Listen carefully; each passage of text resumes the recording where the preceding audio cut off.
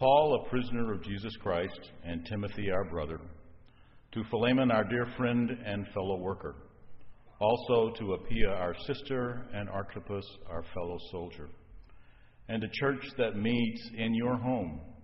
Grace and peace to you for God our Father and the Lord Jesus Christ. I always thank my God as I remember you in my prayers, because I hear about your love for all his holy people and your faith in the Lord Jesus. I pray that your partnership with us in the faith may be effective in deepening your understanding of every good thing we share for the sake of Christ. Your love is giving me great joy and encouragement because your brother have refreshed the hearts of the Lord's people. Therefore, although in Christ I could be bold and order you to do what you ought to do, yet I prefer to appeal to you on the basis of love. It is as none other than Paul, an old man and now also a prisoner of Jesus Christ, that I appeal to you for my son Onesimus, who became my son while I was in chains. Formerly he was useless to you, and now he has become useful to both you and to me. I'm sending him, who is my very heart, back to you. I would like to keep him with me so that he could take your place in helping me while I am in chains for the gospel. But I did not want to do anything without your consent, so that any favor you do would be seen forced, but would be voluntary. Perhaps the reason he was separated from you for a little while was that you might have him back forever, no longer as a slave, but better than a slave, as a dear brother. He is very dear to me, but even dearer to you, both as a fellow man and as a brother in the Lord. So if you consider me a partner, welcome him as you would welcome me. So if you consider me a partner, welcome him as you would welcome me. If he has done you any wrong or owes you anything, charge it to me. I, Paul, am writing this with my own hand, will pay it back, not to mention that you owe me your very self. I do wish, brother, that I may have some benefit from you in the Lord. Refresh my heart in Christ. Confidence in your obedience, I write to you knowing that you will do even more than I ask. And one more thing, prepare a guest room for me, because I hope to be restored to you in answer to your prayers. Epaphras, my fellow prisoner in Christ, Jesus sends you greetings, and so do Mark, Aristarchus, Demas, and Luke, my fellow workers. The grace of his Lord Jesus Christ be with you. This is God's word. You may be seated.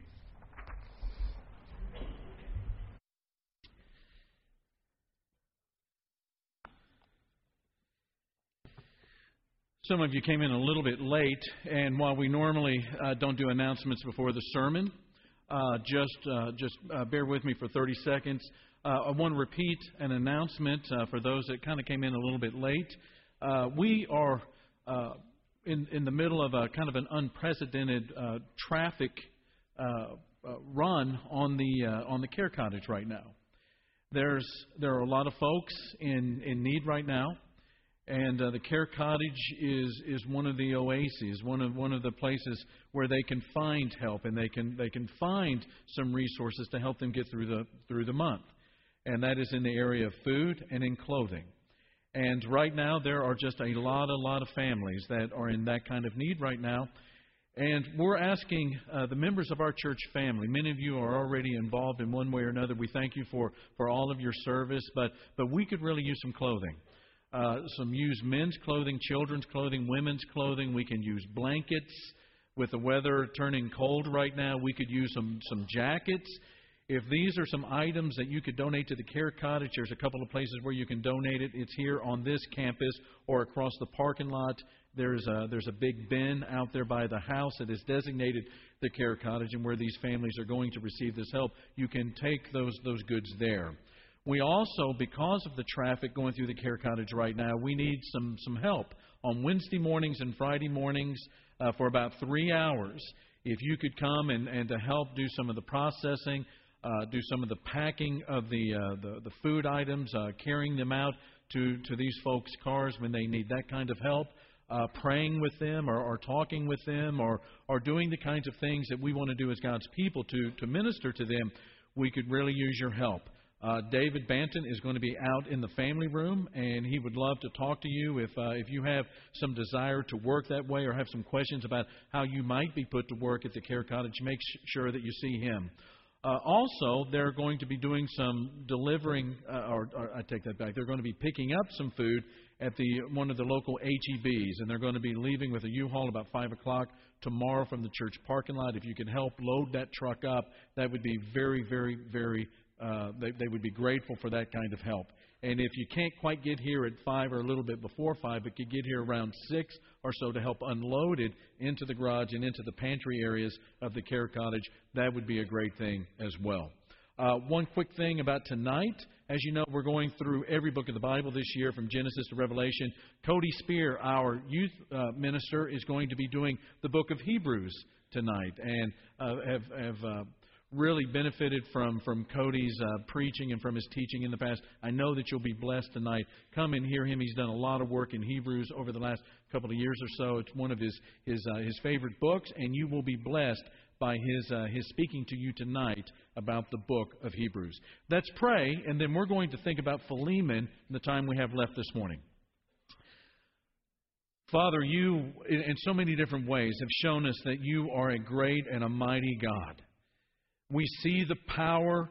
We even sense it reverberating in our own body when we hear the thunder and we see the lightning.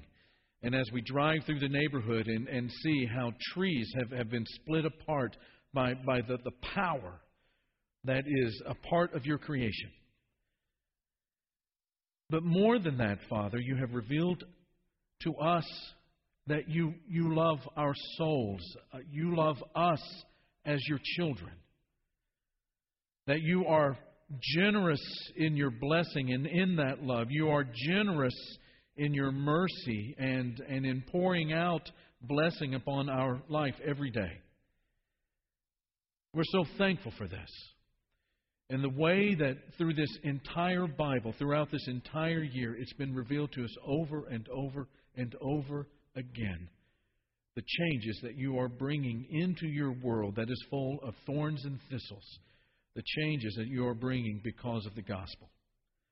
And as we study this morning, Father, what we're asking is that you'll help us to have eyes to see it and ears to hear it, to ponder on it, to contemplate the greatness and the majesty of what your gospel does to a human being when that gospel comes all the way down and resides in that person. Father, bless us in this way, and we pray it in the name of Jesus. Amen. Statement up here on the screen that I'll share with you. Not really anything that you need to fill in the blanks as we normally do with these sermons and the outline that you find in the announcement sheet. But just a quick reminder that as we go through this study, one of the things that we want to have as kind of the parameters as we look at the Word of God is that the Bible's not a collection of random stories. It's not hodgepodge. It's not a potpourri of all of these different myths and proverbial statements and narratives that are just kind of thrown together and they become the Bible. That's not the Bible. The Bible is not a collection of random stories. It's one story. From Genesis to Revelation, it is the story about God and the creation of man and what went wrong in that relationship as sin is introduced into the world when we decided that we had the power between our two ears and between our two hands to manage our own affairs. And sin was introduced, rebellion was introduced into the world. The thorns and the thistles of the curse of Genesis 3 introduced into the world.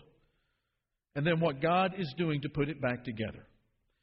Now, Edward has already read to us this morning the entire book, 25 verses, called Philemon. Entire letter was just read for us.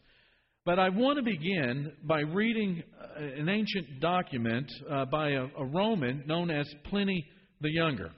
He was raised by a more famous uncle, Pliny the Elder. He was a lawyer by training, although he held a lot of civic positions.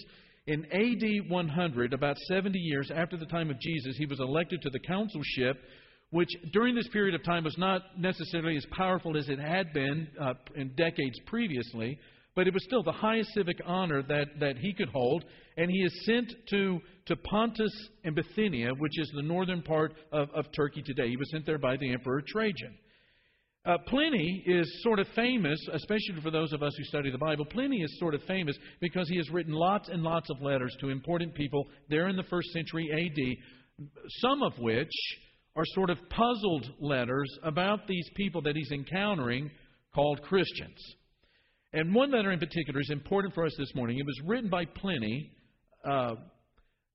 and not quite sure of the date exactly, but probably during that period of time when he's in northern Turkey, the area of Pontus or Bithynia. He's writing this letter to a fellow by the name of Sabinianus, who is a friend of his. And they have a problem that I think that you'll recognize as I go through the letter. And Pliny writes to this Sabinianus, he says, "You told me you had been angry with a freed man of yours, and now he's come to see me. He threw himself at my feet and clung on to me as though I were you. He wept a lot, he asked a lot, though he kept quiet about a lot too. To sum it up, he made me believe that he was genuinely sorry. I think he is a changed character because he really does feel that he did wrong. Yes, I know you are angry, and I know too that you have a right to be angry. But mercy earns most praise when anger is fully justified. Once you loved this fellow, and I hope you will love him again. For the moment, it's enough if you let yourself be placated. You can always be angry again if he deserves it, and you'll have all the more reason if you've been placated now. He's young, he's in tears, and you have a kind heart. Make all that count. Don't torture him, and don't torture yourself either. Anger is always torture for a soft heart like yours. I am afraid it will look as though I'm putting pressure on you, but not simply making a request. But I'm going to do it anyway, and all the more fully and thoroughly because I've given him a sharp and severe talking to, and I've warned him clearly that I won't make such a request again. This was because he needed a good fright, and I said it to him rather than to you, because it's possible that I shall make another request and receive it too, always supposing it's an appropriate thing for me to ask and for you to grant. Sincerely yours, Pliny, etc., etc., etc. In this letter, there are three parties. There's Pliny the Younger, who is at the very top of the food chain. He is a made individual in the Roman Empire. He's been elected to a consulship. He is famous. He is known by name by the Roman emperor. He's at the top of the food chain. And then right there on one of those middle rungs is a fellow by the name of Sabinianus, who is right there under Pliny, but above this unnamed freedman, this fellow who was once a slave, but now he's been freed. He's right above this unnamed freedman who is going to be at the bottom of the pecking order. Now, the letter that I just read to you is a typical letter in the ancient world, and Pliny is only doing what was a natural thing for a man in his position to do in that day, and that's to give advice. He writes, mercy looks even better when you have a right to be angry. And Sabinianus would have been in a position where he wanted to stay in the good graces of a great and a famous man like Pliny, and so he would have complied with the advice. He would have done what Pliny was asking and requesting him to do. But the forgiveness would have been conditional on the freedman's keeping his nose clean from here on out. When a slave became a freedman, there was usually, in fact, probably the majority of the time, not a leaving to make one's own way into the world. The freedman, even though he does have that right to be able to leave, has become so dependent upon his benefactor that he in no way can think of himself surviving, and so he's still in the employment. And so that forgiveness would have been conditional on the freedman keeping his nose clean from here on out. And in so doing, making all of these conditions the way that they would have been in the ancient world and even in the modern world, what is being certainly reestablished is the position of advantage that Sabinianus would have had over the freedmen. There's the apology. He's coming back. He's trying to placate Sabinianus. And Sabinianus is going to, maybe not in a patronizing way, but he is going to give the guy some forgiveness. But it's going to be conditional as long as you keep your nose clean. About the only thing that the freedman has going for him right now is that he is not a runaway slave, which would have called for some very dire punishments that probably could not have been avoided in that culture. In the end, all Pliny has done in this letter is to reestablish the proper, acceptable social order of the day. Pliny gets to stay on top, advice giver to the world, known by emperors. Sabinianus is in the middle position. He may not be top dog. He may not be able to wield power the way that Pliny does, but at least he has a couple of guys working for him. He's in that middle rung. He has a little bit of power. He's sort of your upper middle class. And then you have the freedman on the bottom. And in the end, everyone is happy and the world is back the way that it should be, which now brings us to the letter that Paul has written to Philemon. If you listen carefully to both Philemon's and Pliny's letters, you would have heard some similarities. Things like, I could tell you what to do, but I'm not going to based on love, or I'll appeal to you on love or friendship. There's frequent references to the relationship, a relationship that's cordial, friendship. There's a very cordial tone in both letters. But there also are some dissimilarities. Pliny's letter, he's on top of the world. Paul, on the other hand, is not at the top of the social ladder, but he is where, church? He's in prison. He's in prison. Onesimus is not a freedman, but he is a runaway slave. And in the letter that Paul has written to Philemon, there are not three parties, but there are four that are represented. You have Paul, who wrote the letter, Onesimus, who is the runaway slave. You have Philemon, who is the owner of Onesimus. And you have Jesus the Christ. And that is what's going to make the difference in this letter. In fact, this letter, over the years, has become very important to me. I think that it is a letter that we should spend some time just really pondering what it is that's going on here behind the words.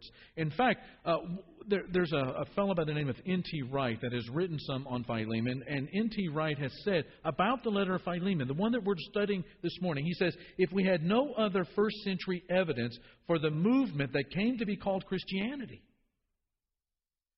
this letter ought to make us think something is going on here. Something is different. And that's what I want us to focus on this morning. Paul, as you know, did not plant the church in Colossae, but he knows some people there. And so Paul is probably in prison. He's probably in prison in Ephesus, maybe about 80 miles away. And while he's in prison, and he refers to being in chains and being a prisoner in verse 9 and verse 10 and verse 23 of this short little book, Onesimus comes to him as a runaway slave of Philemon, and he needs Paul to help him with Philemon. Now, in the meantime, Onesimus has become a Christian. At some point, he becomes a believer, a disciple of Jesus. And in the meantime, he has become very, very important to Paul. So Paul, knowing Onesimus and knowing Philemon, he writes a letter back to Philemon, and he begins his letter the way that he always does, with thanksgiving. He writes, beginning in verse 4, I always thank my God as I remember you in my prayers, because I hear about your love for all His holy people and your faith in the Lord Jesus. I pray that your partnership with us in the faith may be effective in deepening your understanding of, say it with me, every good thing we share for the sake of Christ. He says, your love has given me great joy and encouragement because you, brother, have refreshed the hearts of the Lord's people. Notice the two things that Paul mentions about the character of Philemon. He says love and faith. You have faith towards Christ. You have faith in Christ. You have a faith that has changed you into the kind of person that loves God's holy people. You have faith towards Christ. You have love towards the church. These are the character traits of Philemon that stand out to Paul as he writes back to Philemon about Onesimus. And Paul thinks of Philemon as being in partnership with him. That you're a fellow worker, that you're somebody that's participating in the expanding of the borders of the kingdom, the horizons of the kingdom upon the planet. And that's where he comes to the request. Paul says, I don't want to order you. I want to appeal to you. I want to appeal to you in love. I want to appeal to you in love on behalf of Onesimus. But before he makes the request, notice what he does. He begins to help Philemon think about Onesimus in a different kind of a way. He reframes Onesimus. He says in verse 10, I appeal to you for my what? For my what? Very important. My son, Onesimus, who became my son while I was in chains. And then 2 verses later in verse 12, he says, I'm sending him, Onesimus, who is my very heart, back to you. And then we drop down to verses 15 and 16. He says, perhaps the reason he was separated from you for a little while was that you might have him back forever, no longer as a slave, but better than a slave, as a dear, say it, church, brother. He's very dear to me, but even dearer to you. Both as a fellow man and as a brother in the Lord. He wants Philemon to think of Onesimus as a beloved brother. He wants Philemon to think of Onesimus as Paul's beloved son. And then in verse 17, he makes the request. If you consider me a partner, welcome him. Welcome him as you welcome me. Not just give him his old job back. Don't just allow him to come back and to have his old job back, but grind him under your thumb. Not just bring him back, but welcome him like you would welcome me. Paul says Philemon is to welcome Onesimus. Now, if you miss what Paul is doing here, if you miss what Paul is writing in that verse, you will miss the revolution that Paul is attempting to trigger in the social fabric of the first century Mediterranean culture. It is to miss what Paul believes the kingdom of God is doing in the world when the gospel takes residence in the human heart. Now, I think to see it a little bit more clearly, we want to take a half step, not a full step, but a half step back from Philemon. For many years, I'm at that age where I can say for many decades now, I've had people ask, why is there no blatant Christian condemnation of slavery? Maybe you've heard that too. Modern people have a problem with Paul talking about the relationships between slaves and masters rather than acting as an abolitionist. And in the black and white world of a moralist, the only issue is set him free. Is to set him free. And I think that there's a possible hint of that at the end of the letter where Paul in verse 21 says he's confident that Philemon will do even more than he asks. As a man and a fellow brother. But think for a moment about if Paul only gets that far and no further. Paul could have said, here's what I want you to do, Philemon. Onesimus is coming back. He is now your brother in Christ. Set him free. And Philemon could have said angrily, okay, but I never want to see Onesimus again. I'm angry. I deserve to be angry. He has not done what is right. Okay, I'll set him free, but I never want to see Onesimus ever again. That would have meant defeat for Paul. And Onesimus, and Philemon, and the kingdom. For Paul, the gospel is not just bringing people to God, but includes bringing people together in Christ. And that happens at a couple of different levels. One is, all of a sudden, everybody realizes that there is no way that they can get into the kingdom of God, that they can get into the kingdom of heaven, have a relationship with God, entertain any kind of a relationship with God on their own merit, on their own righteousness, on their own actions, by what they do. They realize that they need that forgiveness. But at another level, they see that they're all the same. Everybody is leveled at the foot of the cross. For Paul, the gospel is not just bringing people to God, but includes bringing people together. It's about welcoming, regardless of status. And Paul and Philemon and Onesimus are now part of the body of Christ that radically outflanks their social status and overruns it. And it's why Paul can write to the church in Galatia in chapter 3, verse 26, in Christ Jesus you are all children of God through faith.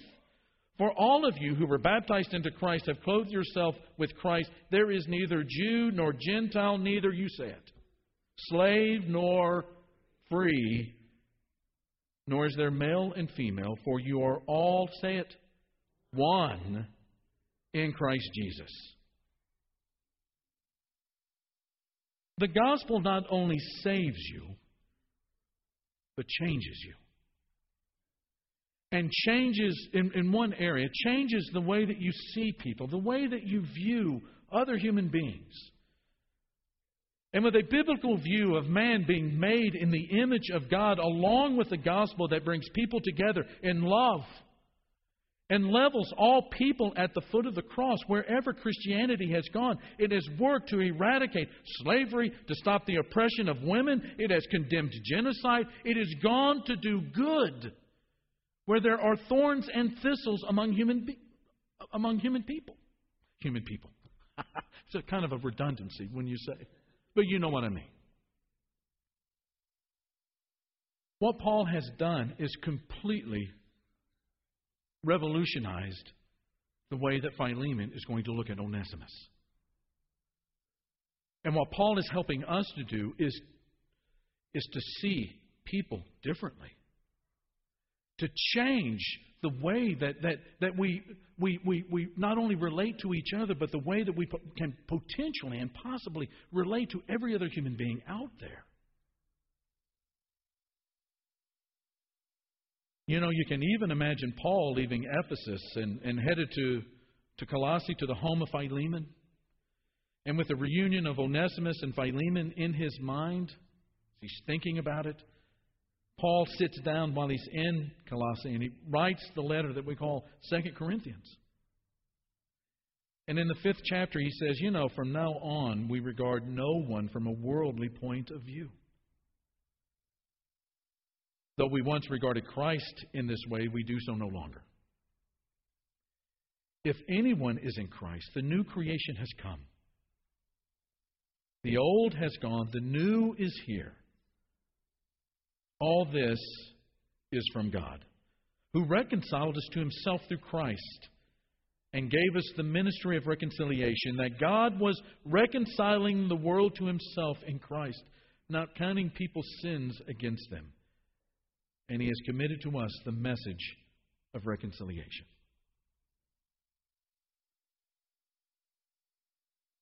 I heard a statement, and maybe I've shared it with you. I've thought about it. Whatever constantly means for a guy like me, I think about it a lot. A guy got up one time in a sermon and said, Jesus Christ did not come to make the world a better place. He came to build His church.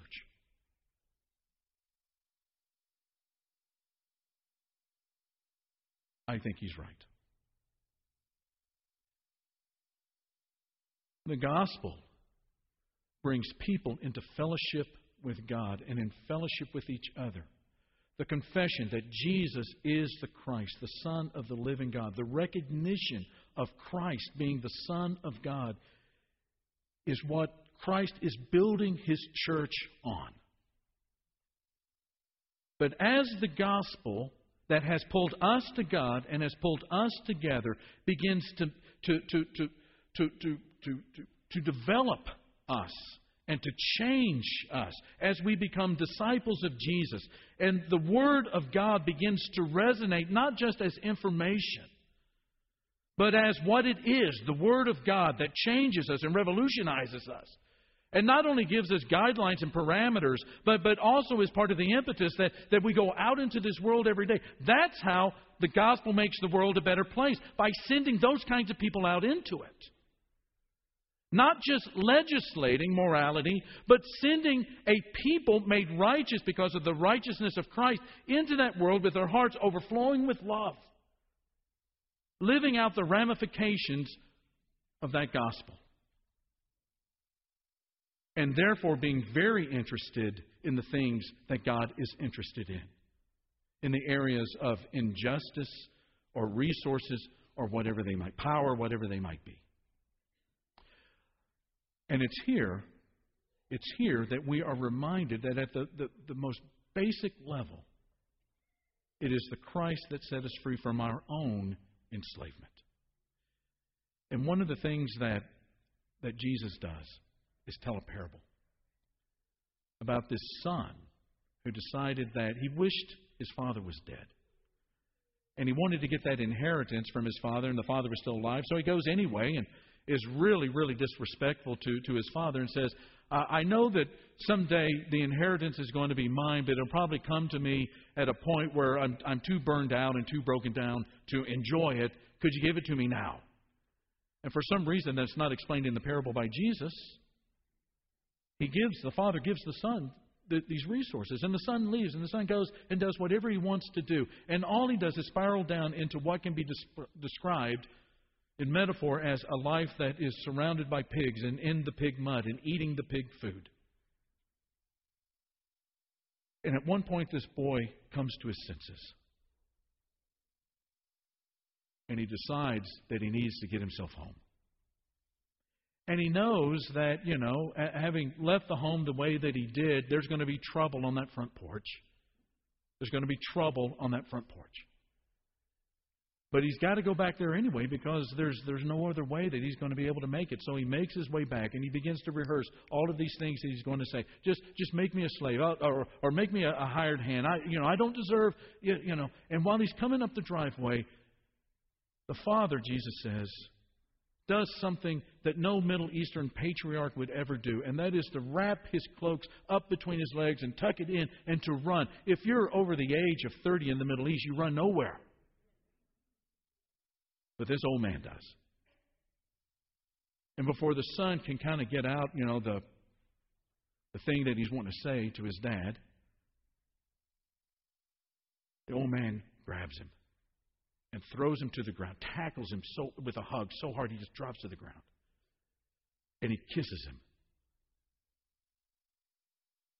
And we're going, how in the world? I mean, the most disrespectful thing this guy could have done was to say, I wish you were dead so that you could give me the money now so I can go do what I want to do. How could that old man kiss him? Because he had been kissing him in his mind and heart every day. And he picks the boy up and he says, put a ring on his finger and put a robe on his shoulders and bring out the fatted calf. This son that was gone and gone off into a far country has now come home. He's been welcomed back. And when you begin to realize that that's what happens in the gospel, and you realize that God is kissing you and putting a ring on your finger and putting a robe on your shoulders and killing the fatted calf for you and welcoming you back, even though you know you do not deserve it at all. Then you begin to see other human beings very differently. Very differently. And you begin to see the potential of the gospel in every person. Ben's going to lead us in a song right now. Every time I think about the story of the prodigal son, I just want to praise God. I just want to praise God. And that's what we're going to do. But maybe during the singing of this song, there are some things in your life that are just not right. Maybe you need to come home. Maybe you didn't think that you would be welcomed. Let me tell you that over and over and over, the Bible is about welcoming people back into the embrace of God. We'll have some of our shepherds who are our spiritual leaders of our church family here, down here at the front. If there are ways that we can minister to you, I don't know what they might be, but whatever they are, we want you to come home, and we want you to talk to these shepherds down here at the front. Let's stand and praise God together. About Jesus would I know, more of His grace to us.